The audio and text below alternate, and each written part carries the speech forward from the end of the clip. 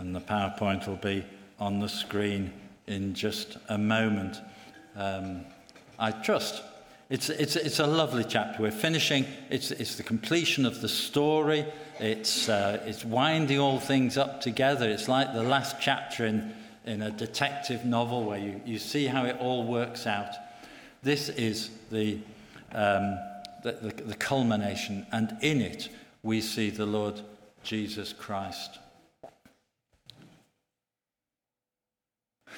We're winning, I think.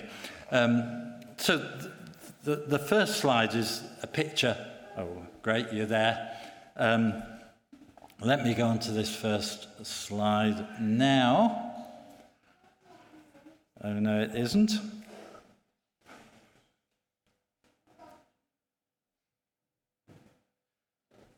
We'll be there in just a moment. But this first picture is just worth you guessing. Well, never mind the first picture. It's going to be a picture of Christ the Redeemer, which is the largest Art Deco sculpture in the world. It's 30 metres high, it's 20 metres wide, and it's at Rio de Janeiro. Perhaps you know it. We've got this amazing picture of Christ the Redeemer looking over the city. It's a Catholic image, and don't worry about that. But on the picture, there is a man standing on the palm of the outstretched Redeemer's hands. A bit of a scary place to be. I think he must be doing a base jump or something. I hope he's got a parachute. But it's just a lovely picture. There is this large statue, and there is the man safe in the Redeemer's hands. And I think as we focus on Ruth chapter 4, we see that we are in the Redeemer's hands. And it's not a scary place. It's a lovely, wonderful place to be. The theme of this chapter is the Redeemer. The word redeem or buy or purchase is used about 15 times in this final chapter. Did you notice that as we went through? Redeemer, buy, purchase, price, etc. The Hebrew word gael, which is used some 120 times, I think, in the Old Testament. The Authorized Version, if you're using that, translates it as kinsman. The ESV, if you're using that, translates it as redeemer. The NIV couldn't make its mind up and translates it as kinsman redeemer. So it's a special word because it's got all these connotations in the Old Testament. What do we see about the Redeemer? Well, we start in verse 1 to see that the Redeemer takes the initiative. Up to chapter 3, it's Ruth and Naomi who's taking the steps, as it were, going out of their way to solve their problems. But now in chapter 4, Ruth does nothing. Boaz is the one who acts. He's the one who brings this story to completion. And there we just, at the very first verse, is something wonderful about our Redeemer, the Lord Jesus Christ. While we were yet sinners, Christ died for us. Before you even realized that there was a God, that you were sinful, that you couldn't approach a holy God, Christ died for you. He paid the redemption price for you and for me. He took the initiative. What a wonderful Saviour he is. You see, at the right time, while we were still powerless, Christ died for us. What a wonderful Saviour, Redeemer we have. It's all part of God's plan. But then you see that there is perfect timing. You know, Boaz sits down in this gate just as the other guy walks past. Did he plan it? Was it God's timing? But it all fits together. And in fact, all the way through the book, you see God's perfect timing. You see God's overruling. You know, as I said at the beginning, he's the author of the book, but he's the producer of the action. He's the one who makes it all happen up to now. You see, at the right time, Christ came and died for us. And you can go back 2,000 years if you want. And there's all sorts of reasons why Christ came at the right time, into the right place, the centre of the civilized world, the crossroads, the time when the Roman peace was meant the apostles and the other Christians could travel, the time when the Greek language was all over the Mediterranean and everyone spoke the same language, no customs, anyone could go, etc. That's the Christmas message. But the right time, Christ our Redeemer came for us.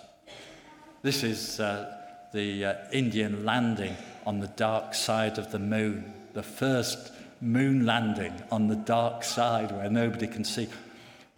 In order for that to happen, all the little bits had to happen exactly as planned. The Earth is spinning, the moon's going around the Earth, the rocket had to launch at the right time, it had to jettison, it had to have the space capsule in the right position, it had to start the descent. Everything's moving. A split-second timing meant that the Indians had a successful landing on the dark side of the moon. But that's nothing to God's planning through history. God's planning that brought his Redeemer to us.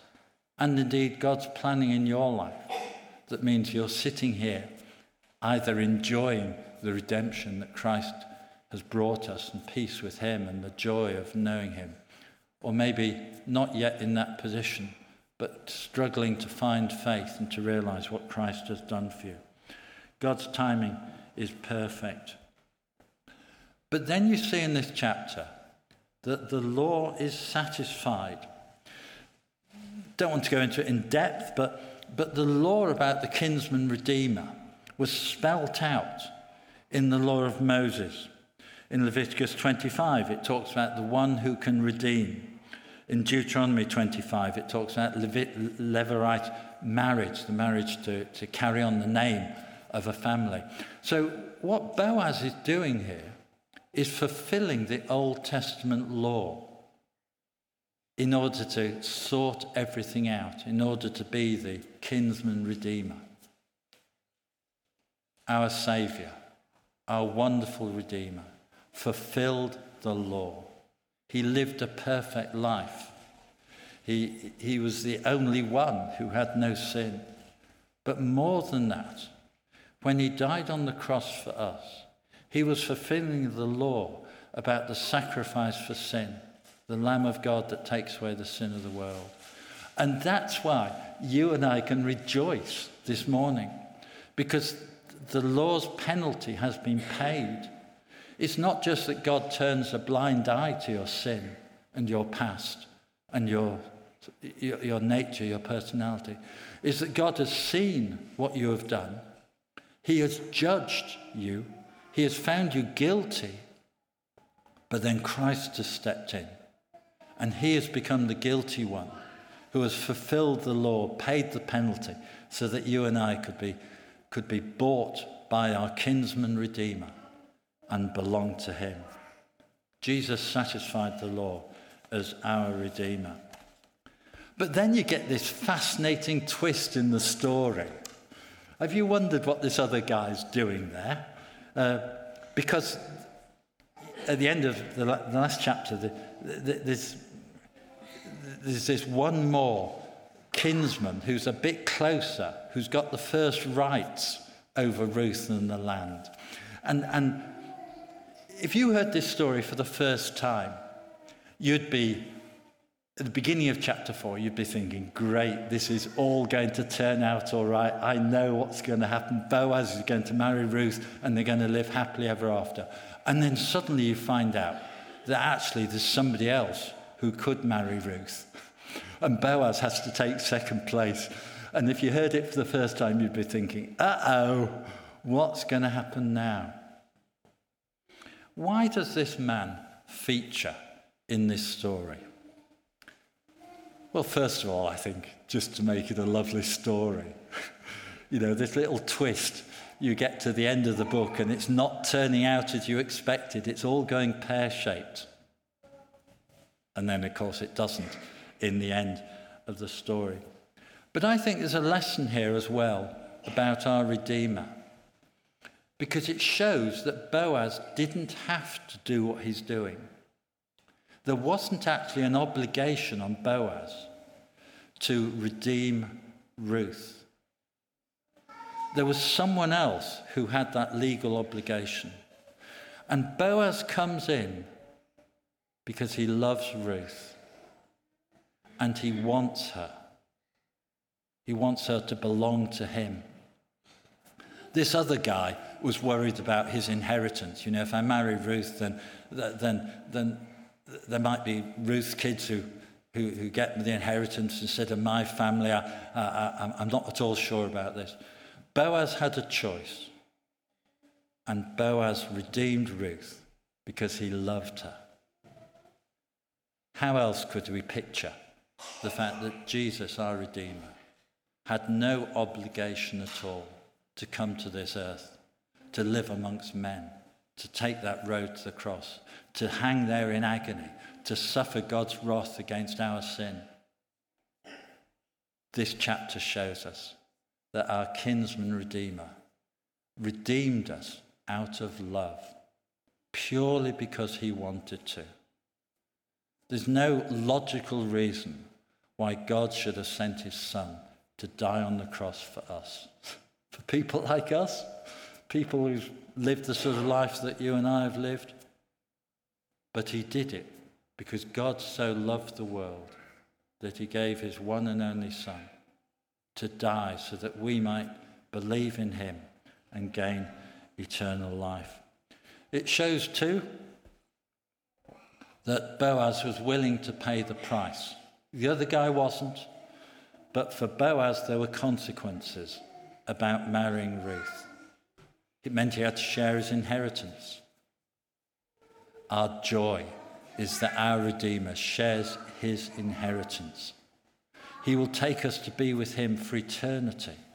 The riches of heaven become ours. Christ carried humanity into the Godhead. And so for eternity, heaven will be populated by people like you and me.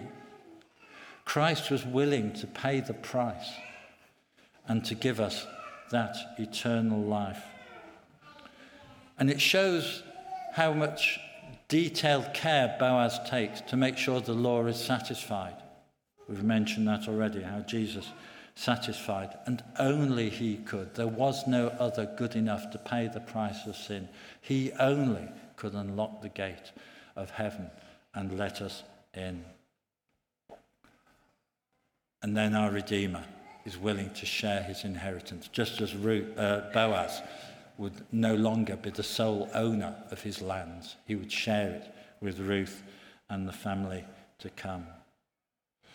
So the Redeemer redeems. But then in this book as well, we see how the Redeemer blesses. Now, for a start, we've got this marriage relationship. Now, this is the closest earthly relationship, as it were, in a good marriage, where two lives become one. And that is the image that we have in the book of Ruth, of the relationship between us and our Redeemer. To be so close, to be so intimate, to be so united with him. Paul puts it like this in the book of Ephesians. Husbands, love your wives, just as Christ loved the church and gave himself for us to make her holy, cleansing her by washing with water through the word, and to present her to himself holy as a radiant church. This close marriage relationship that pictures the way we know Christ intimately in our lives for eternity, bound to him, always able to go to him, always approachable, never fearing his condemnation, but coming to him sometimes in tears and seeking forgiveness, but always knowing that he is there, one with us. This close relationship. And we're bound to him forever. So this relationship here is for life, I guess, for Boaz and for Ruth, and then we see it through the generations, the fruit of it. But our Redeemer blesses us forever and for always. And then The blessing comes from the Lord, and you see it in several verses here, that it is God who blesses this relationship between Ruth and Boaz. And so our blessings come from the Lord. It's lovely to share fellowship, it's lovely to help each other, it's nice to have good friends. But fundamentally, it is God who is at work in our lives and giving us such rich blessings. But then we're told that they pray that she might be have the blessings of Rachel and of Leah. Now that's very interesting. Verse 11 it is, the women say, we are witnesses. May the Lord make the woman who's coming to your house like Rachel and Leah. What do you know about Rachel? Rachel was unloved. Rachel was loved but barren. Leah was unloved. Isn't that a lovely picture of the grace of Boaz, the Redeemer, and of Christ, our Redeemer?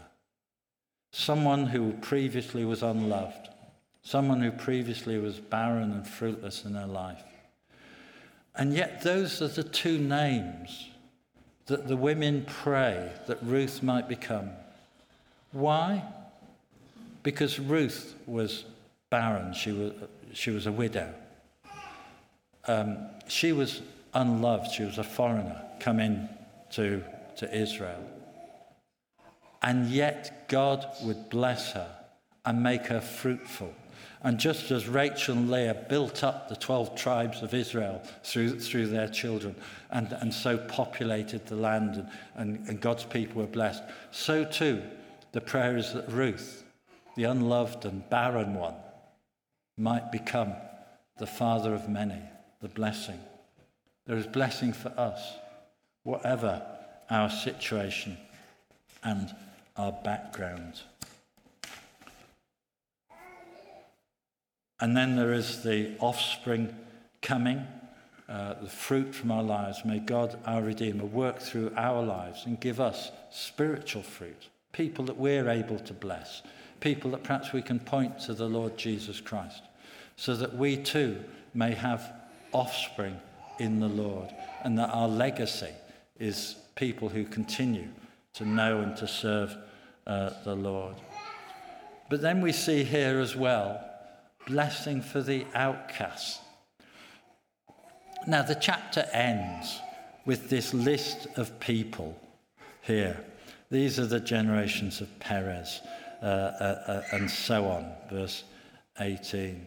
And of course we had it in verse 12. May your house be like the house of Perez, which Tamar bore to Judah.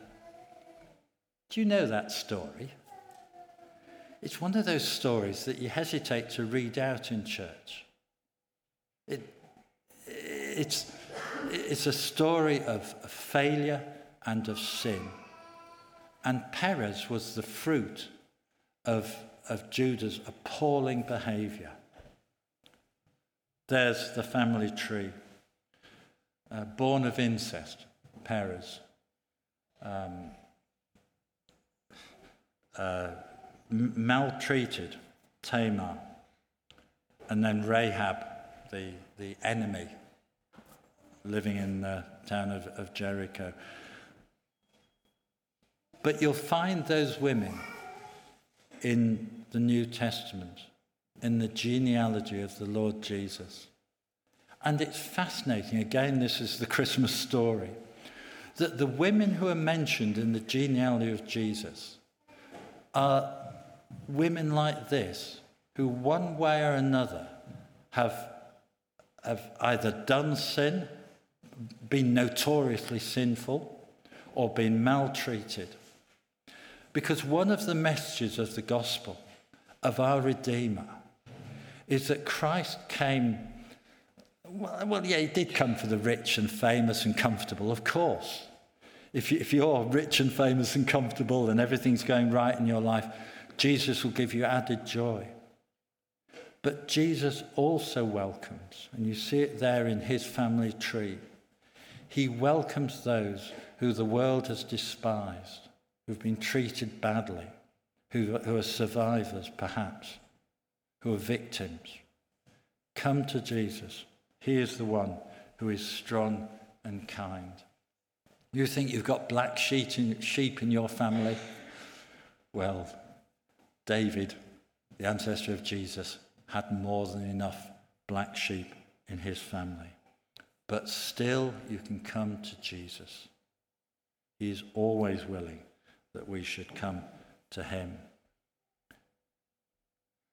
But then you see that this book tells us that, well, it was Naomi who moves from emptiness and bitterness to fullness and joy. That's you and me, because of our Redeemer. We can move from our past into a life of fullness and joy and rich blessing. And Ruth was promised a full nest, pied wagtail chicks, if you're interested, filling the nest there. What a promise. Happy Christmas. Just thought I'd be the first. I know you're decorating your church next week, but I'd like to be the first to be happy Christmas. Just be grateful. We've got to decorate our church at 10:30 at night on the Saturday before our carol service, because we're in a rented building. So happy Christmas. In Ruth 4, you get one of those wow moments that I think stops you in your track, because suddenly you realise that the Redeemer is promised here. What's the clue? Well, the hometown was Bethlehem.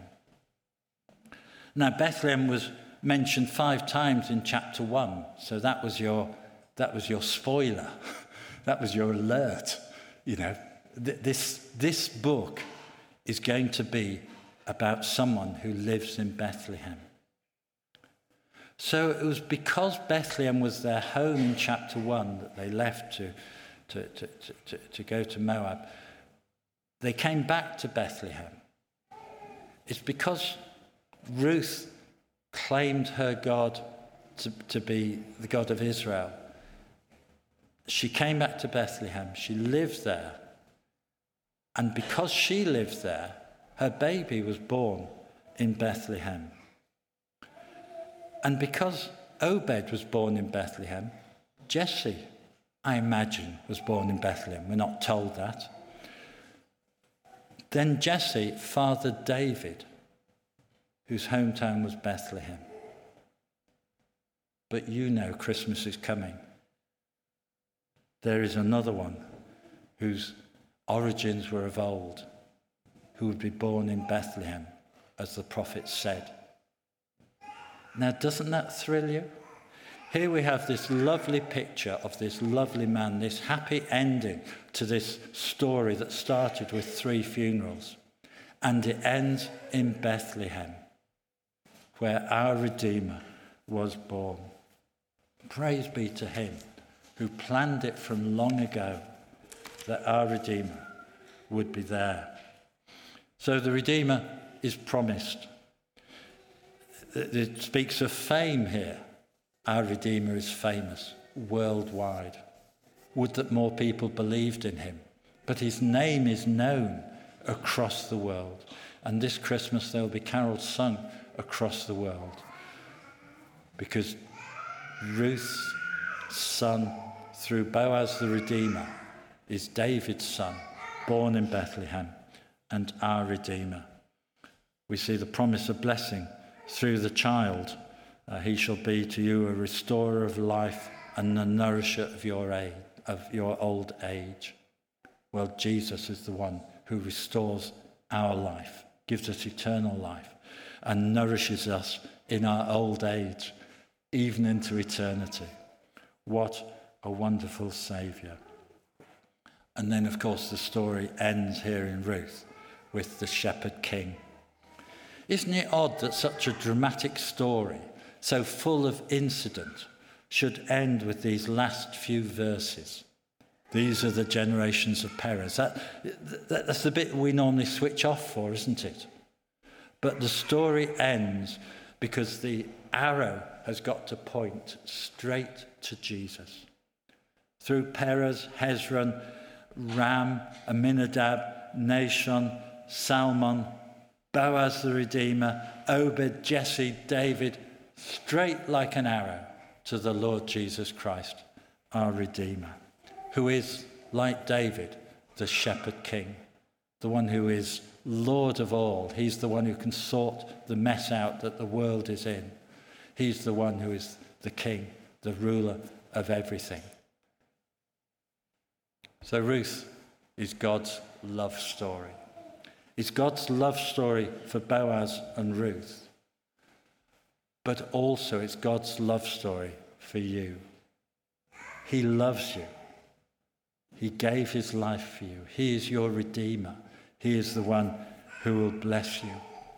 And here we see a picture of how in love God sent his Son to become our kinsman, to redeem us and to unite us to himself in love.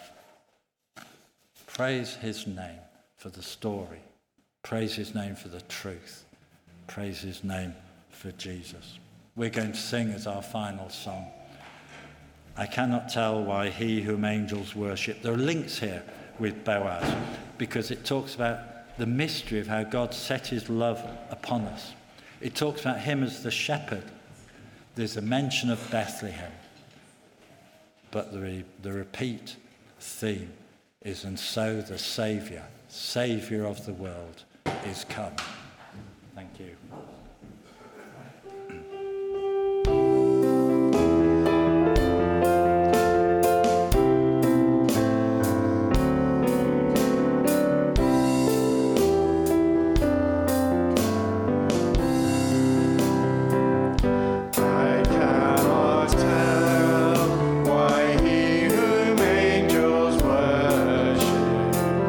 Should set his love upon the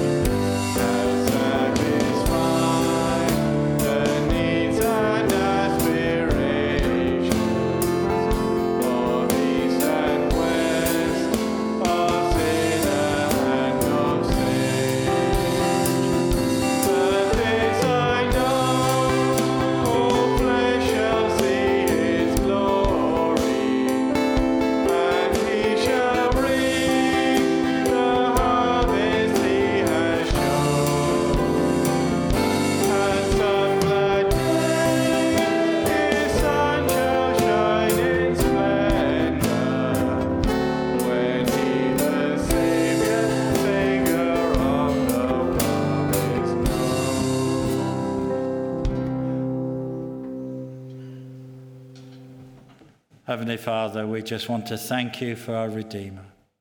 Thank you that in love you came and gave your life for us and rose again to be our Saviour. So much we don't understand, but this I know. Christ is my Redeemer. He paid for my sin, and he takes me to be with him forever. Thank you, Jesus. Amen.